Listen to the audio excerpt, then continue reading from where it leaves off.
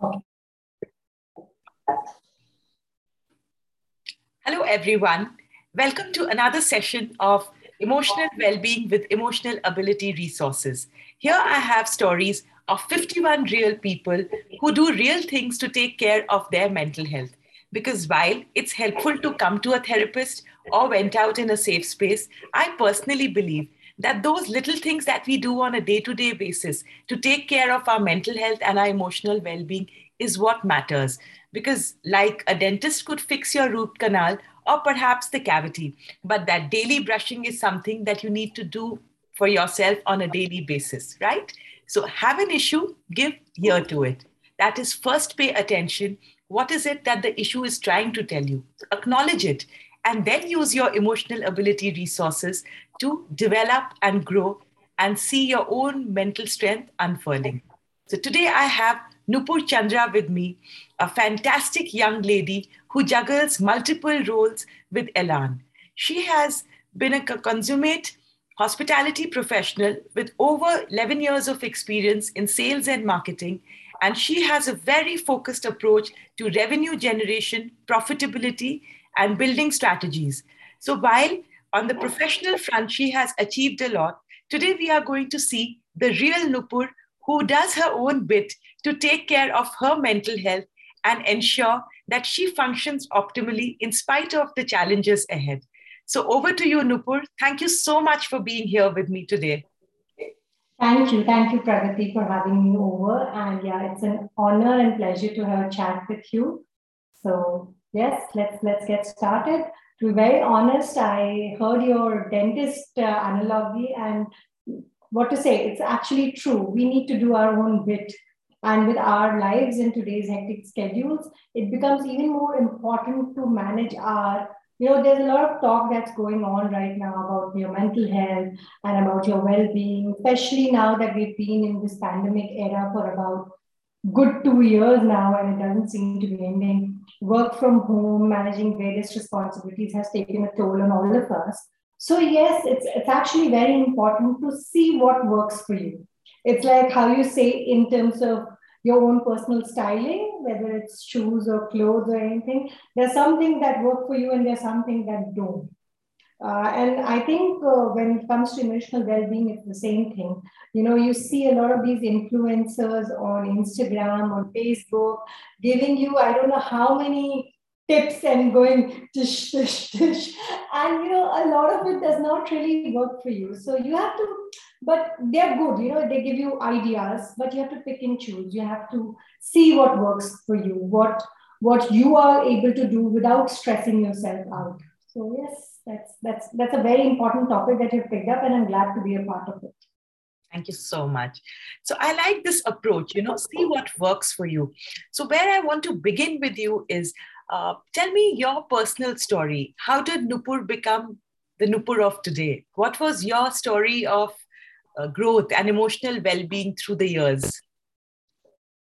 So I come from very humble backgrounds. In fact, I think a lot of times when I narrate my story, there's a large part of it which becomes my parents' story, because theirs has been an adventurous life.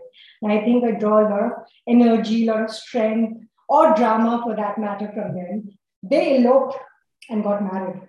And in a state like Jharkhand, back when they were only 16 and 20. So it is, I get and a lot of people who know me, they say that I come with a lot of drama, and I like a little bit of drama in life, but I think I get it from them. So they were courageous enough to run away at that early age, and my father is no more, but whatever life that he spent with us, he had this entire live life king size approach. He always and always wanted to live life king size. And, I want to talk a lot about my mom, to be very honest, because a lot of who I am goes as a credit to my mom. But I do carry a little bit of my dad, especially I look like him. So, but one thing that I admired in my father, or I still admire, or it takes me back to him, is that there's a small story of him that one of his friends told me when he was in engineering, and he wanted to, he had to pay money for his engineering fees, and his parents were not able to send it across. It did not come across till then. They were working it out.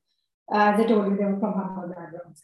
So all of his batchmates, his classmates felt, oh my God, we will miss the deadline. So let us kind of pool funds in and give him the money. So they gave him the money. And my father really wanted these nice school sports shoes by that time. It was in 2000 rupees and the shoes was that. So he went and bought those shoes. Instead of going and, by putting down his fees, he went and bought those shoes. And the exam date were another 2 to 3 days away. And so everybody was like, what the hell did you do? So, the confidence in himself, he was like, see, if I would tell people that I need to buy a new pair of shoes, I don't think anybody will help me out. But I still got 3 days to pay my exam fees. I'm sure all of you will not let me pay them, but I needed the shoes and I'll pay you back. And I know it's like, it may seem like a very weird story, but this was his approach throughout life. He was a businessman, he saw lots of ups and downs, but never did I see him lose his smile. Never did I see him lose his faith in life. He always said that, even if today was a bad day and you could not fulfill what you started out for, there's always tomorrow. So, not that I suggest or say this to anybody to do that. Please pay your fees and don't buy the shoe. But yes, living for today and, doing what makes you happy was my path. And that's how he went. He went happy and smiling at a very young age, but that's how he was. Now, coming to my mom was 16 when she got married to this man that she loved. Spent almost 32 years of her life with that man and then suddenly lost him. And before she got married, she had not seen a telephone, she had not seen a train. So she never really knew any of this. And as and when she grew up, she had kids by the age of 21, like both me and my brother were there. And she learned through the ups and downs of life, supporting my father, she learned.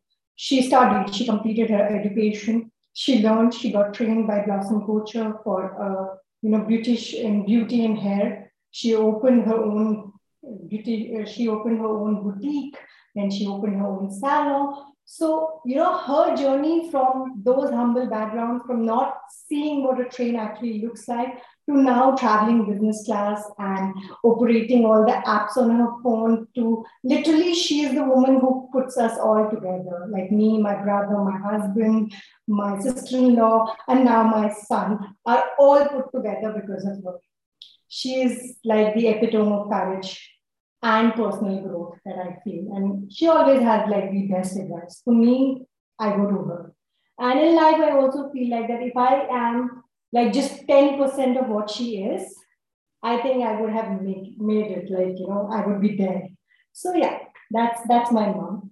And I come from those backgrounds. I started my education in Ranchi.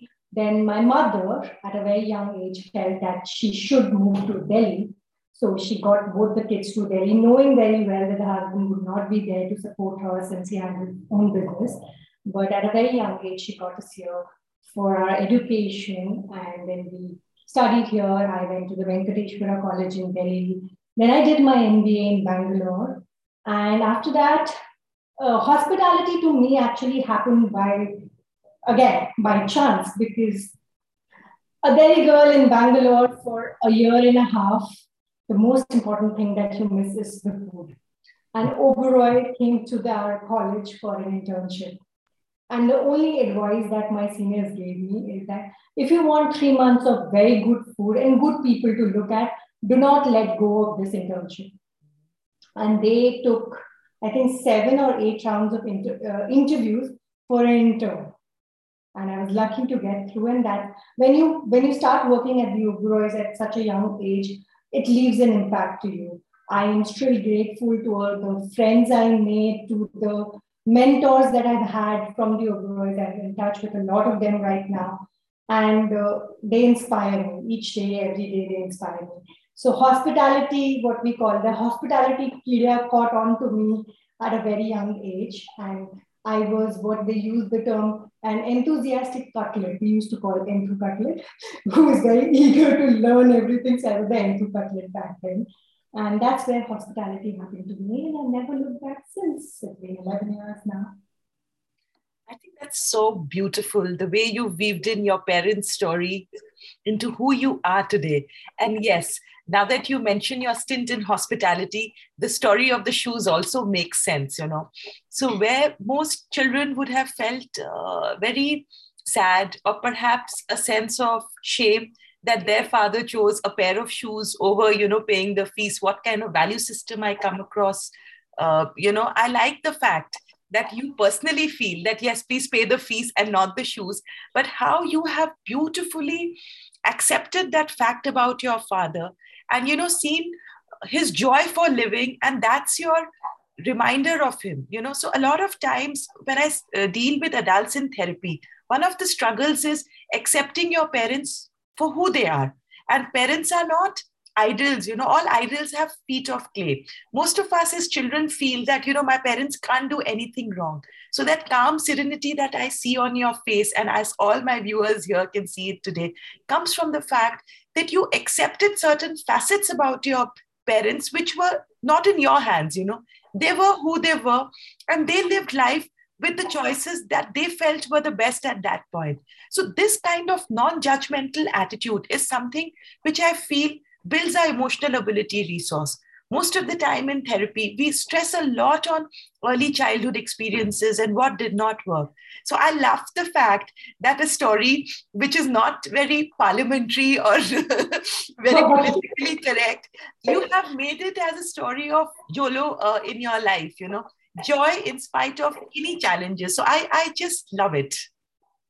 But that's who my father was. And anybody who knew him, like even a little bit, I remember one of his colleagues, and he mentioned this to me that, my father's name was Sushil. So my uncle, who used to be a senior for him, who worked with him, he used to say that, if I may say this in Hindi, absolutely, absolutely. So he would say that Sushil ko bolo tum ki Jhaji, because he was the Jhaji, Jhaji चांद लेके आना है नीचे, like, तो झाजी कभी ये नहीं बोलेगा कि नहीं सर ऐसे कैसे हो जाएगा, झाजी बोलेगा अच्छा सर, अच्छा ठीक है कोशिश करते हैं, ठीक है. So that was his approach in life. He would never say no. He has never said no to us for anything. Like my mother used to say that you come for 10 days and you spoil my kids, but he never said no. And it wasn't just to us, it was to anybody. He may not have, there are a lot of people that he helped, like, he lended a lot of money. He sometimes even, like, went out of his pocket to help people, but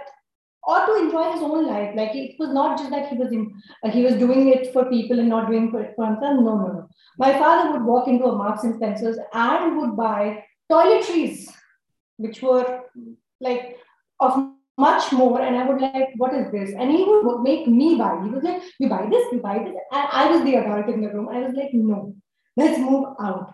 But now that he's no more, and now that I remember him, I do miss him, like, because it felt like I always had a back. I had support. I knew that whatever happens, I can give a call to my father, and he would always be like, "Okay, this is done. Let's think." He's never gonna say no to me. He may sometimes not be able to deliver, but he won't say no. He will try.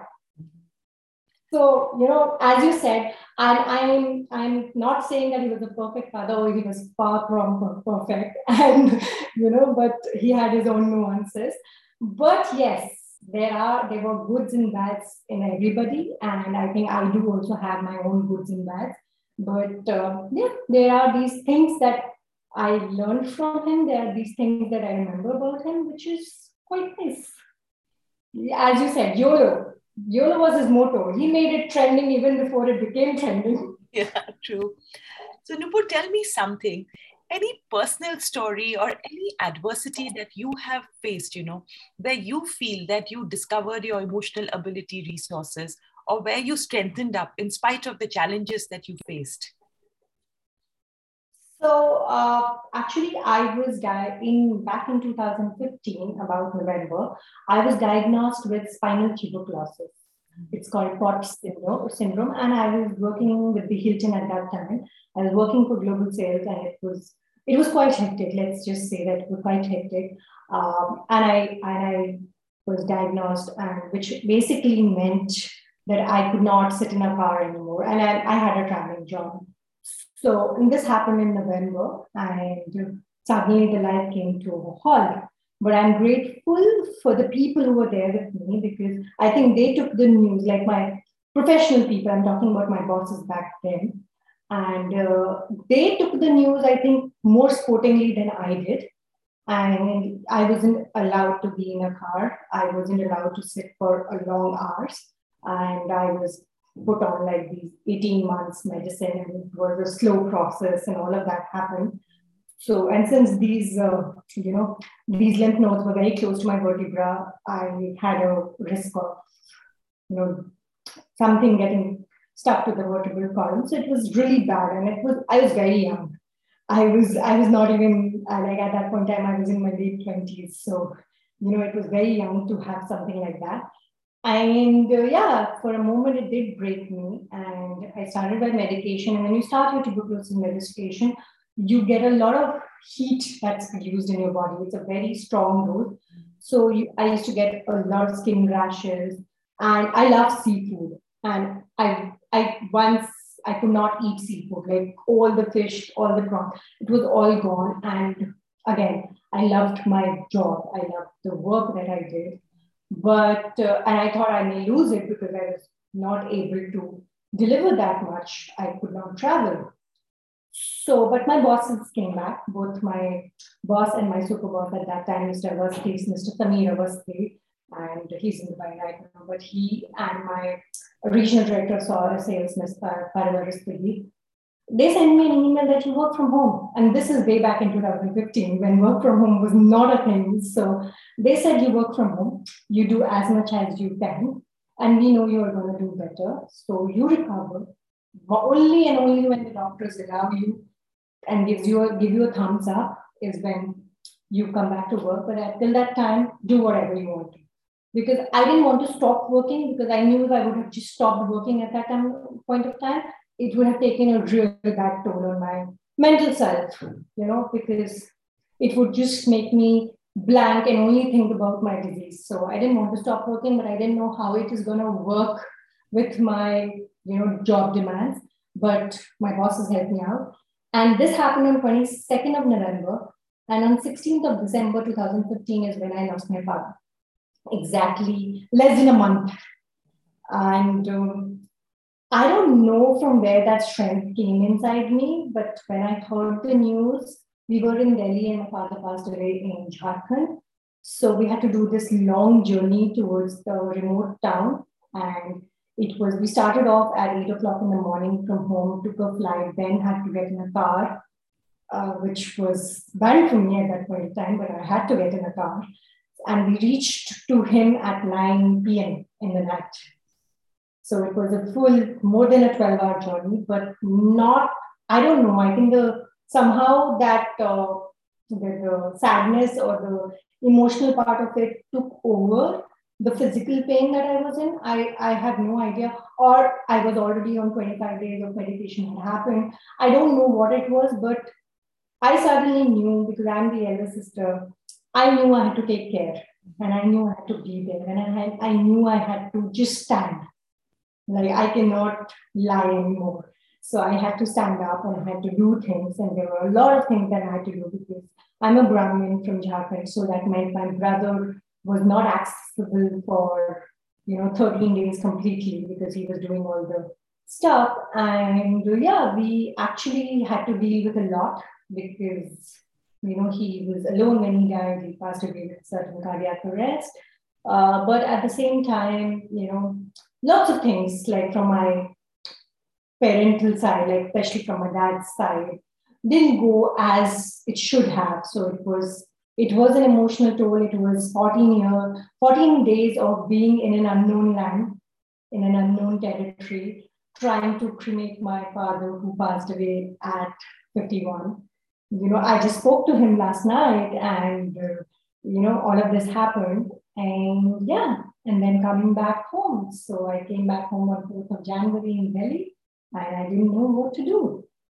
At that point of time, I was just blank. So yeah, that year was tough. 2016 was tough, dealing with my own physical pain and my own physical recovery, and dealing with such an emotional setback. It was a tough year, not just for me. I won't say it was just for me. It was earth shattering for my mother.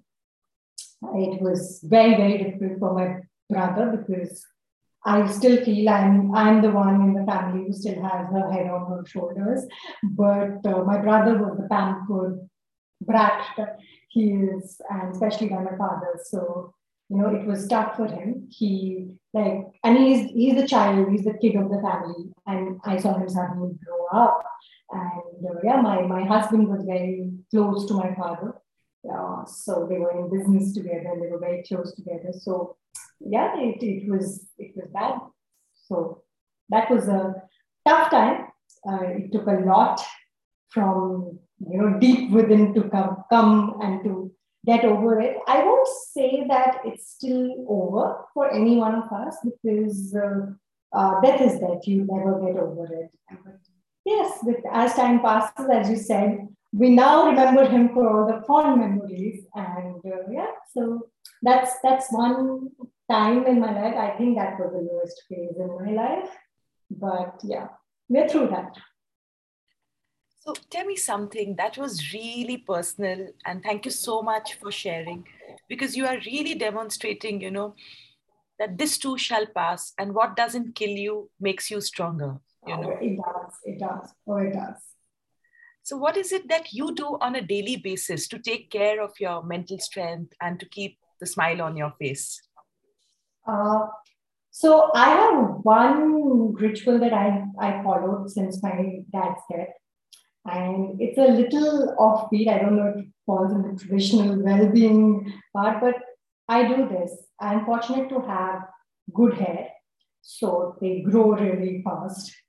But whenever I feel that life is out of control, or there's something that I'm unable to control in life, and I really want controls back in life, and it happens. Like, as I told you, that during that time I did feel that like whenever I feel like that, the first thing I do is go and chop my hair.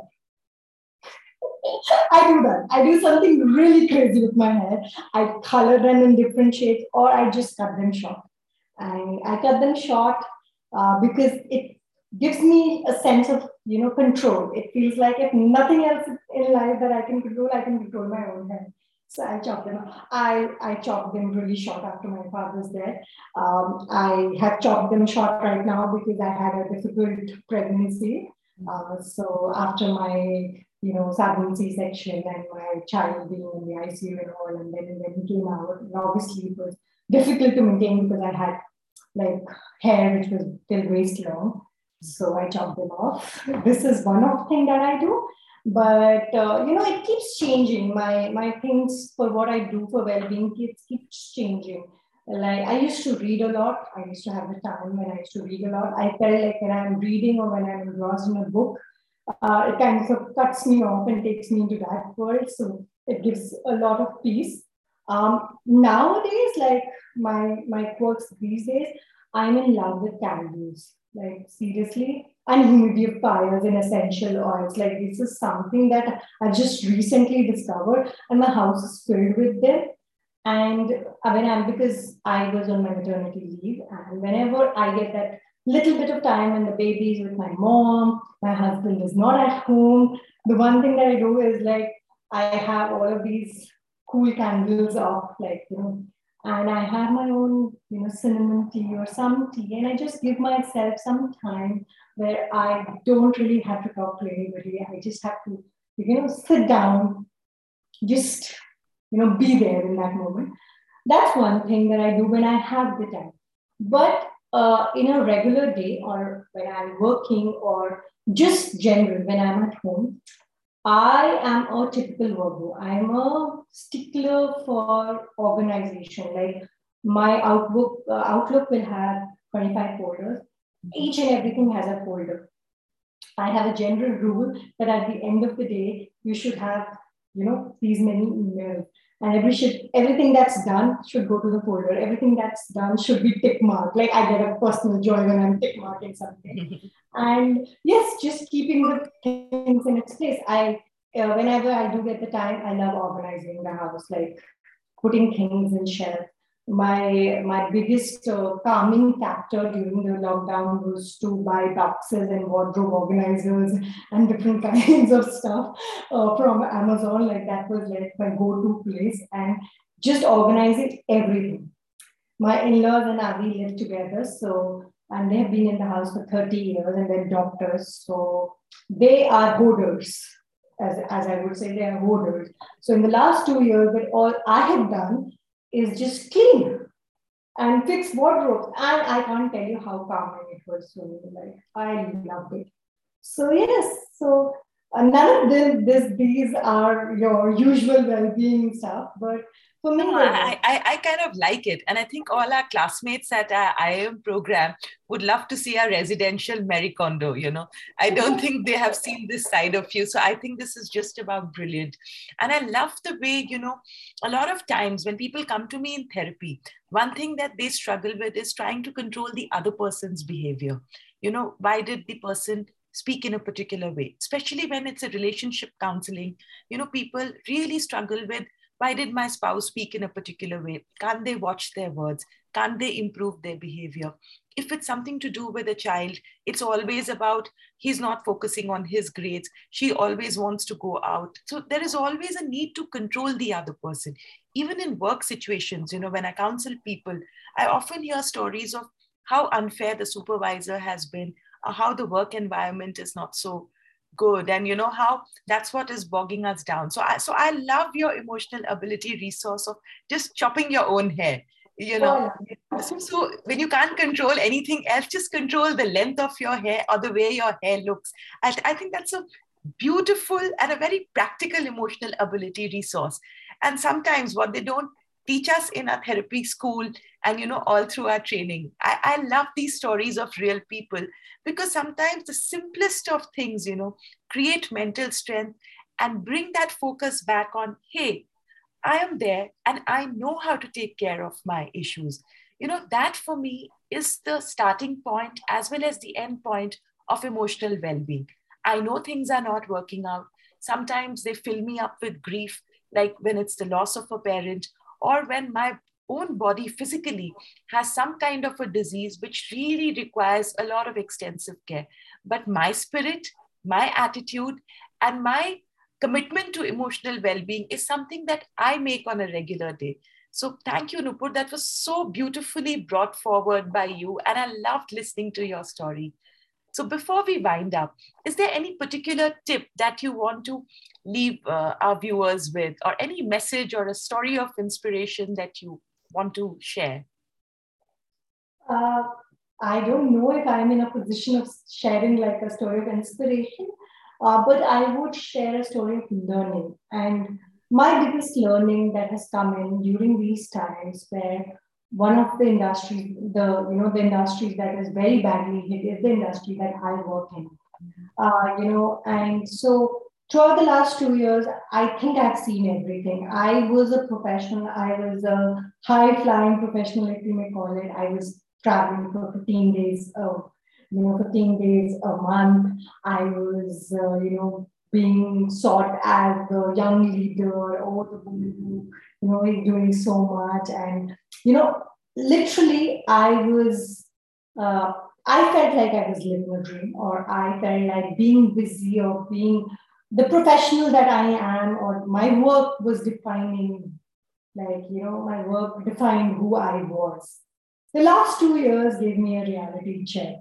And that, what, your professional career, your work, they vanish. They can end, and the companies can look for a different person the very next day. Because throughout this period, we, like every other company, there were layoffs, where there were times when I had to say, the deliver, be the messenger for the bad news. And after that, I had a difficult pregnancy, which were made even more difficult due to the second wave. And so many things happened. But throughout it all, the one thing that was a constant in life was family. And they never change, They're the same. They have their own quirks. There's nothing called as a perfect family. Each individual in my family especially is a different breed altogether. It's a house of madness, but there's a lot of acceptance in amongst all of us. And if we can get that, if you can find your bunch with which who accept you the way you are, it can be your family, it can be your friends. They are not there to change you. They're not there to tell you, oh my God, you are thinking too emotionally, or oh my God, you're being too, what to say, to you. A lot of things we hear. I think I read on the book today itself that being too much. For them, you're never too much. They may make fun of you. They may say, oh my God, but they're there. And I think it's important in life to find that support. It can be just one person, it can be your family, it can be anybody. But if you have that support, I think life becomes easier. So finding the support is the most important thing, for me at least. So I think, and not being defined by your profession. These are the two things. Beautifully put, because a lot of times, especially now, people feel a lot of isolation from others. Physical isolation has happened, of course, due to COVID, but where they feel that nobody is there to watch their back, even their closest people. And, I like the fact that you're talking about investing in building a supportive network. So while it's most convenient if it's your family members, some of the people watching us out there may not have that kind of acceptance from their own family. So I urge those people to build a supportive network, build your own tribe.